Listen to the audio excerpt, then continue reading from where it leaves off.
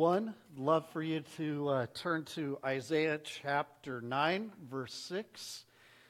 We are starting our third week on this one verse, Isaiah 9, chapter 6. And as you are getting ready and getting the notebooks out and all of your notes and everything ready, I was reminded just a few seconds ago, Christmas songs are a blast to sing.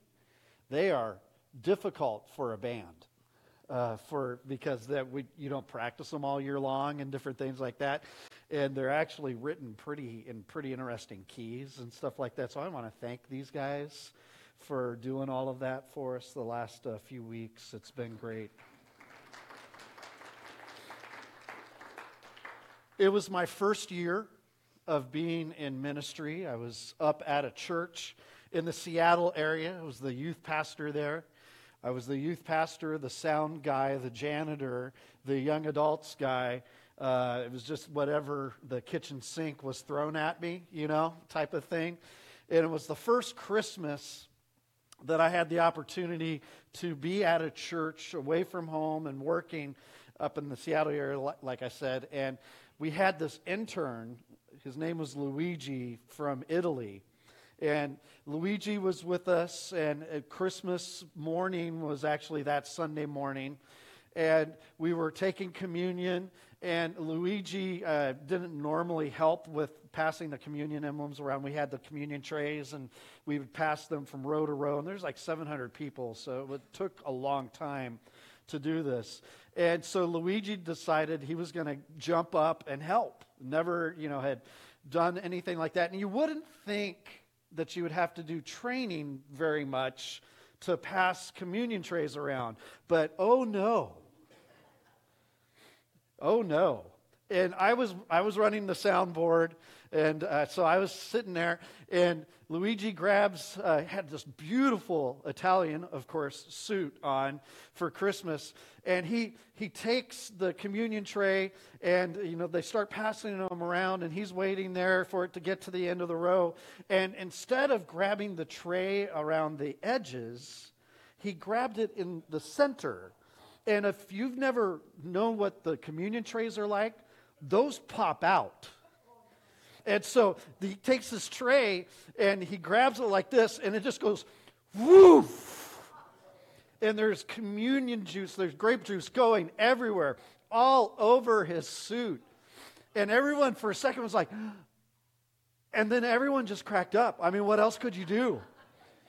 What else could you do? And our pastor got up there, Phil, and he was just like, we need another tray of communion. Hold on a minute, and all of that. But just a memory that I was thinking of right there. It has nothing to do with what we're talking about, but I thought I would share that with you. Isaiah chapter 9, verse 6. For a child will be born to us, a son will be given to us, and the government will rest on his shoulders, and his name will be called, we did this one already, Wonderful Counselor. We did this one last week, Mighty God. And by the way, Daniel, great message last week. This week, Eternal Father. And next week on Christmas Eve, Prince of Peace. As it says in verse 7 there will be no end to the increase of his government or of peace on the throne of David and over his kingdom, to establish it and to uphold it with justice and righteousness from then on and forevermore. Amen? These names for this child to be born, the son to be given, the one who will reveal to us the amazing attributes about who God is. This third name, Eternal Father, strikes a deep chord, I think, in a lot of people's hearts. And I think this message today will as well, not because I'm confident that the sermon itself is going to be moving, but because the theme itself can't help us but move. The theme of fatherhood. Eternal Father. My kids are now in their late 20s to mid-20s. And I love it when I walk in and when Micah maybe walks into the house and he goes, "Father?" Those of you who know Micah, that's all he's ever called me. And then my girls, who just say still in their 20s, "Daddy." It's an acknowledgement of a special relationship. You see, the truth is at the end of the day, you want me, and this is me talking to my kids, you want me to be dad. You need me to be dad, to be father, not Scott. Friends call me Scott. And in doing this special relationship and this title, it's not that we're giving our parents an elevated title or position that only belongs to God, but our earthly parents are worthy of honor. We're to honor our parents daily in the Spirit, Exodus 20, verse 12, Matthew 15, 4, Ephesians 6, verses 1 through 3. And some of us have wonderful memories of our childhood and our fathers. Others, the thoughts may be more painful. Father may have not been good to you, may live with scars from that, hurt, wounds, damage. Others, it wasn't that your father was bad or good. Maybe he was just gone, absent, maybe physically, emotionally. A few of us around here, your dad wasn't a part of your life because maybe of death. And you may even have a sense of struggle of being abandoned, even though you know it wasn't your fault or his fault. He just died. And the theme of fatherhood strikes a deep chord in a lot of different directions. But there's good news in the gospel. Jesus Christ helps us know God as our Father. But not just our Father, as it says here, our eternal Father. One who will never leave us, forsake us. One who is always there for us. One who has us in the palm of His hands forever and ever. Amen. It is the distinctive privilege, distinctive mark of a Christian to know God as everlasting Father. And this is at the heart of what it means to be a follower of Jesus. You know God as Father. You don't grope in the dark looking for some higher spiritual power or creator or chase some false, erratic deity. No, because of Jesus, this child that is born, the Son to be given, you get to confess what you see in 1 Corinthians 8:6. There is but one God, the Father, from whom all things came and from whom we live. Now, it begs a question in our world today. Are we all God's children? You know, we're all God's children, right? Well, before we look at how Jesus specifically reveals to us as everlasting God, everlasting Father, we need to address a question that could be surfacing in some people's minds in here, but it's something that is very distinct in our culture around us specifically and around the world. And that's this idea that God's the Father of us all. We're all God's children. Well, let's define some things, okay? It is true that God is the creator and the sustainer of all of us, and has a kind of fatherly relationship with His creation, and that would include each and every human being. But the fact is very clear that the Bible does not talk about God as Father by virtue of Him being our creator. He only becomes Father through our Redeemer. You see, God's fatherhood depends upon a relationship with Christ. Because of the fall, because of sin that all of us have, none of us come into this world with a right relationship with God. The Bible says that apart from Christ, we're all what? We're all alienated from God, not God's children. In fact, the Bible insists that we are actually, and this is just eye-opening if you really understand this, the Bible insists that when we come into this world, we are children of wrath. Ephesians 2, verses 1 through 3. And you were dead in your transgressions and sins, in which you formerly walked according to the course of this world, according to the ruler of the power of the air, the Spirit, and that Spirit with the lowercase s, that is now working in the sons of disobedience, among whom we all, get that? We all also formerly conducted ourselves in the lusts of our flesh, doing the desires of the flesh and of the mind, and were by nature, now this is key here, and by nature children of wrath, even as the rest. If anyone ever accuses someone as a Christian, well, you believe that you are better than someone else that's not a Christian, Ephesians chapter 2 actually levels the playing field. We're all in the same boat.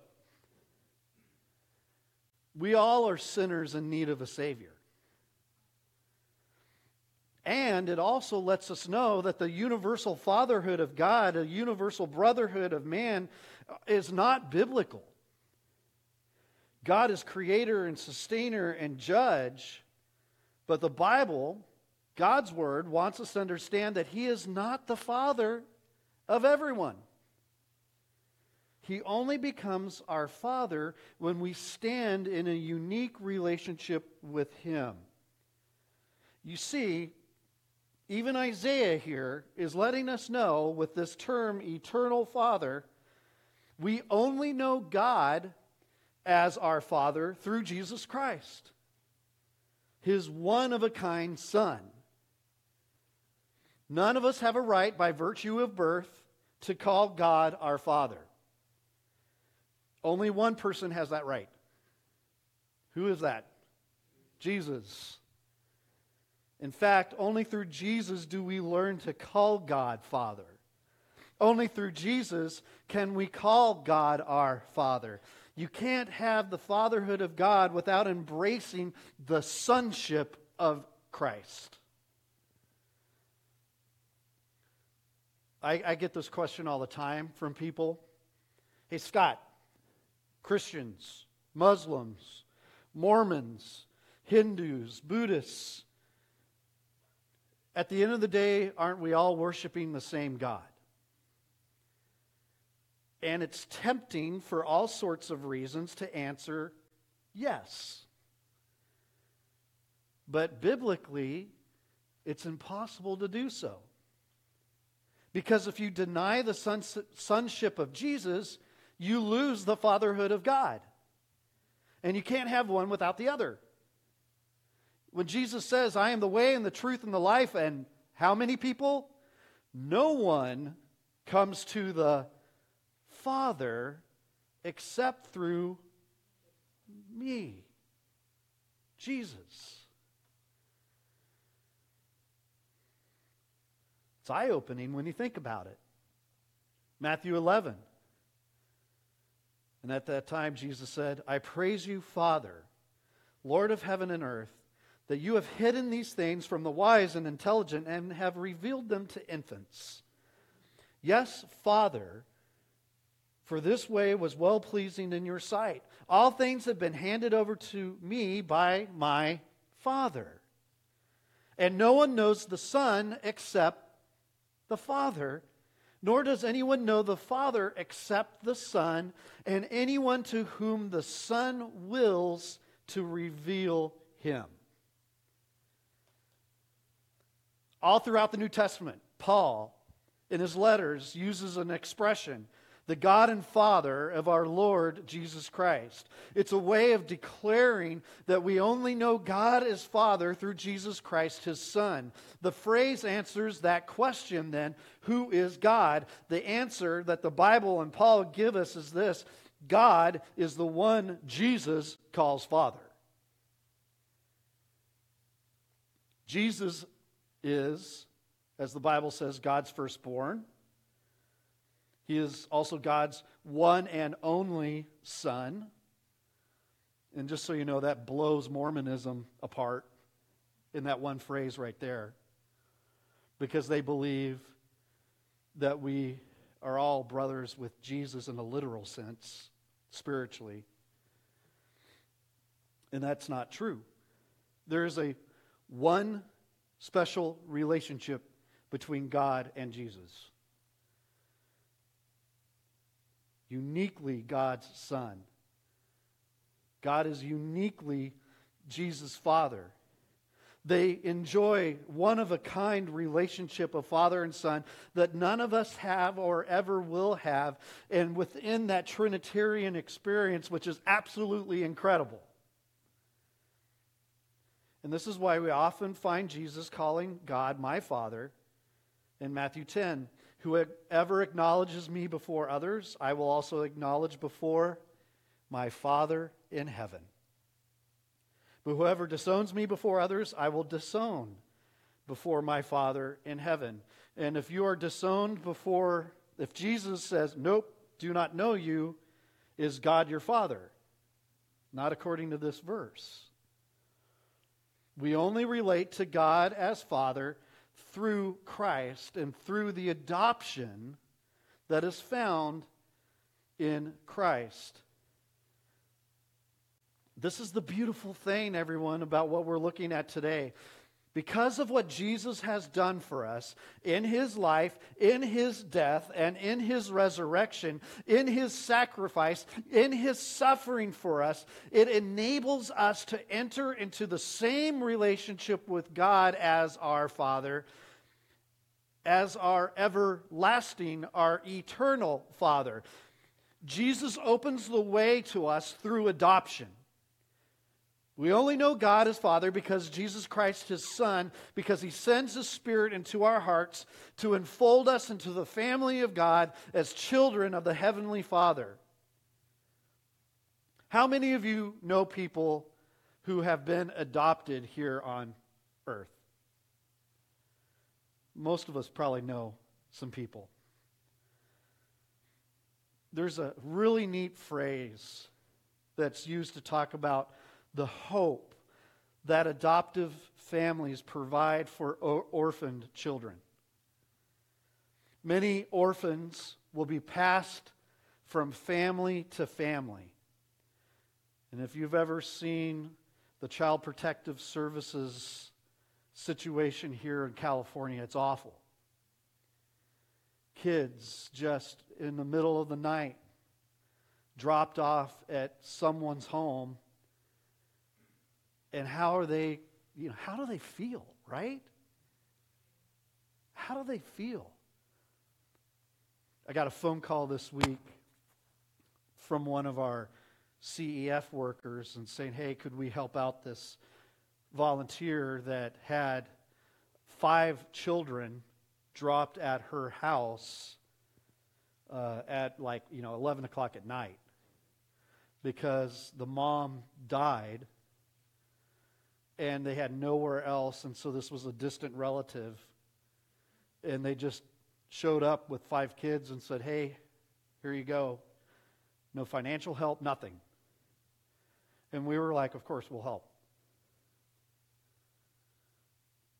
But can you imagine how those kids feel?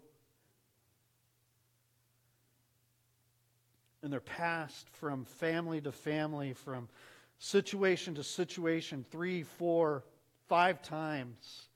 And then they age out and have nothing. Right? It's difficult. Insecurity, uncertainty, a lack of understanding of their place in the world, their value in the world. They literally feel like they're nothing. But adoptive families talk about this term forever family. The bond of adoption. It's not the same as the bond of blood and biology, but in some ways it's even more powerful. Because you know why? Someone is saying permanently, I love you. I care. You no longer have to call me Scott.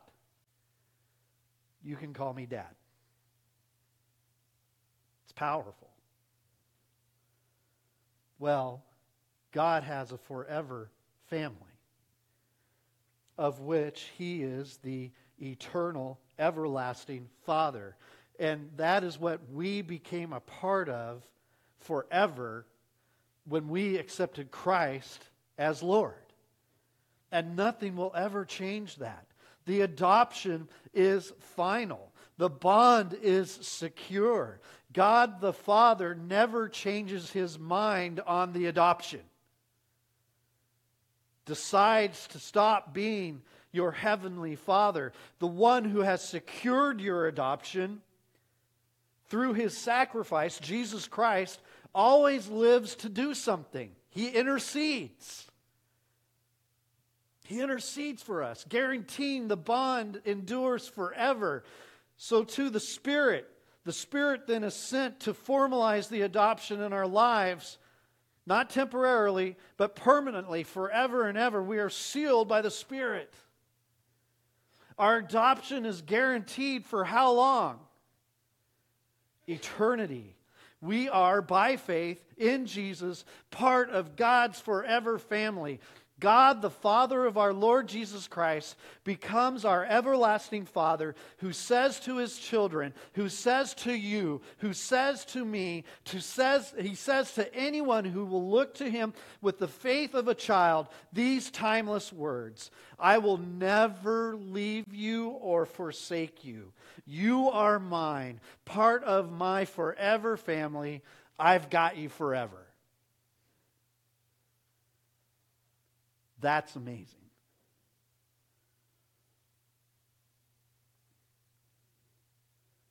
To know God as your everlasting Father is a privilege beyond description. Because we get to say, He is our Father. I love the way 1 John puts it in the right sense of wonder and amazement. See what great love the Father has lavished on us, that we should be called what? Children of God. And it doesn't just stop there. John doesn't just stop there. And that is what we are! Exclamation point. It's a privilege. It's a gift. When you know God as Father, not as a simple cosmic force, it changes the way you address God, doesn't it?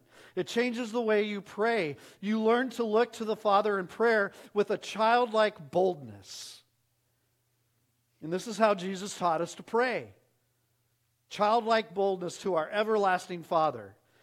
Matthew 7, verse 7 through 11. Ask, and it will be given to you. Seek, and you will find. Knock, and it will be open to you. For everyone who asks receives, and he who seeks finds, and to him who knocks it will be open. Or what man is there among you, when his son asks for a loaf, will give him a stone?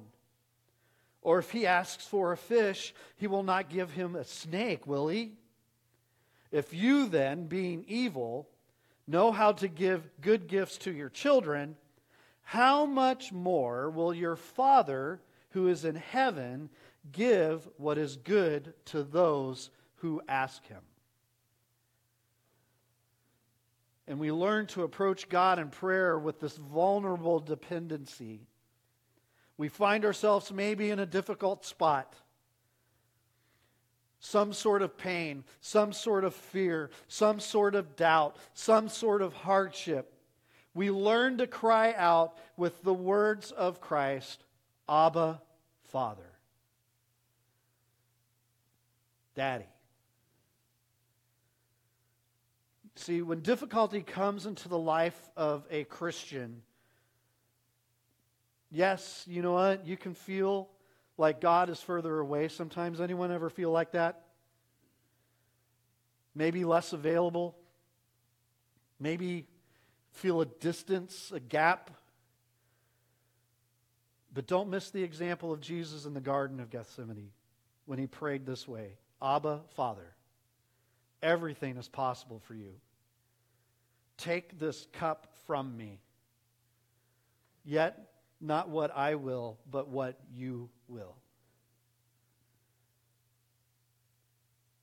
Jesus was feeling so much pressure in his life that his capillaries were literally exploding underneath his skin, and he was sweating blood, which is technically possible in stress.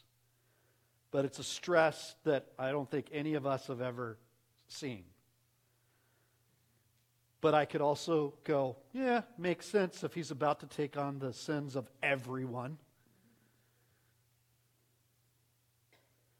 But what did he do in that time of need? He prayed to his Father. He prayed to his Father. And every one of those times that we sit there and we go, man, God did not answer it the way I wanted it answered. There's obviously Jesus knew what needed to happen, but he also knew, man, if there's any other way, take this cup. And how did God answer? No, we're going to follow the plan. And what did Jesus do? He followed the plan. And he died for us.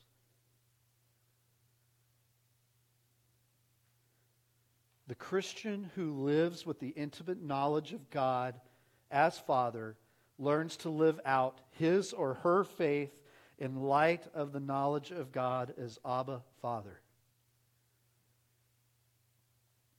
And we can remember that the Spirit that we receive does not make us slaves so that you live in fear again. Rather, the Spirit you received He brought about your adoption to sonship.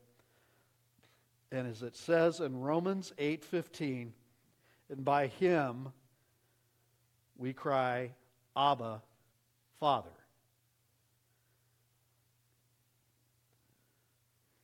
You need to strive for childlike boldness and vulnerable dependency in your relationship with God, because God is your everlasting Father. Now, let's get to the text as we start the sermon. I'm just kidding.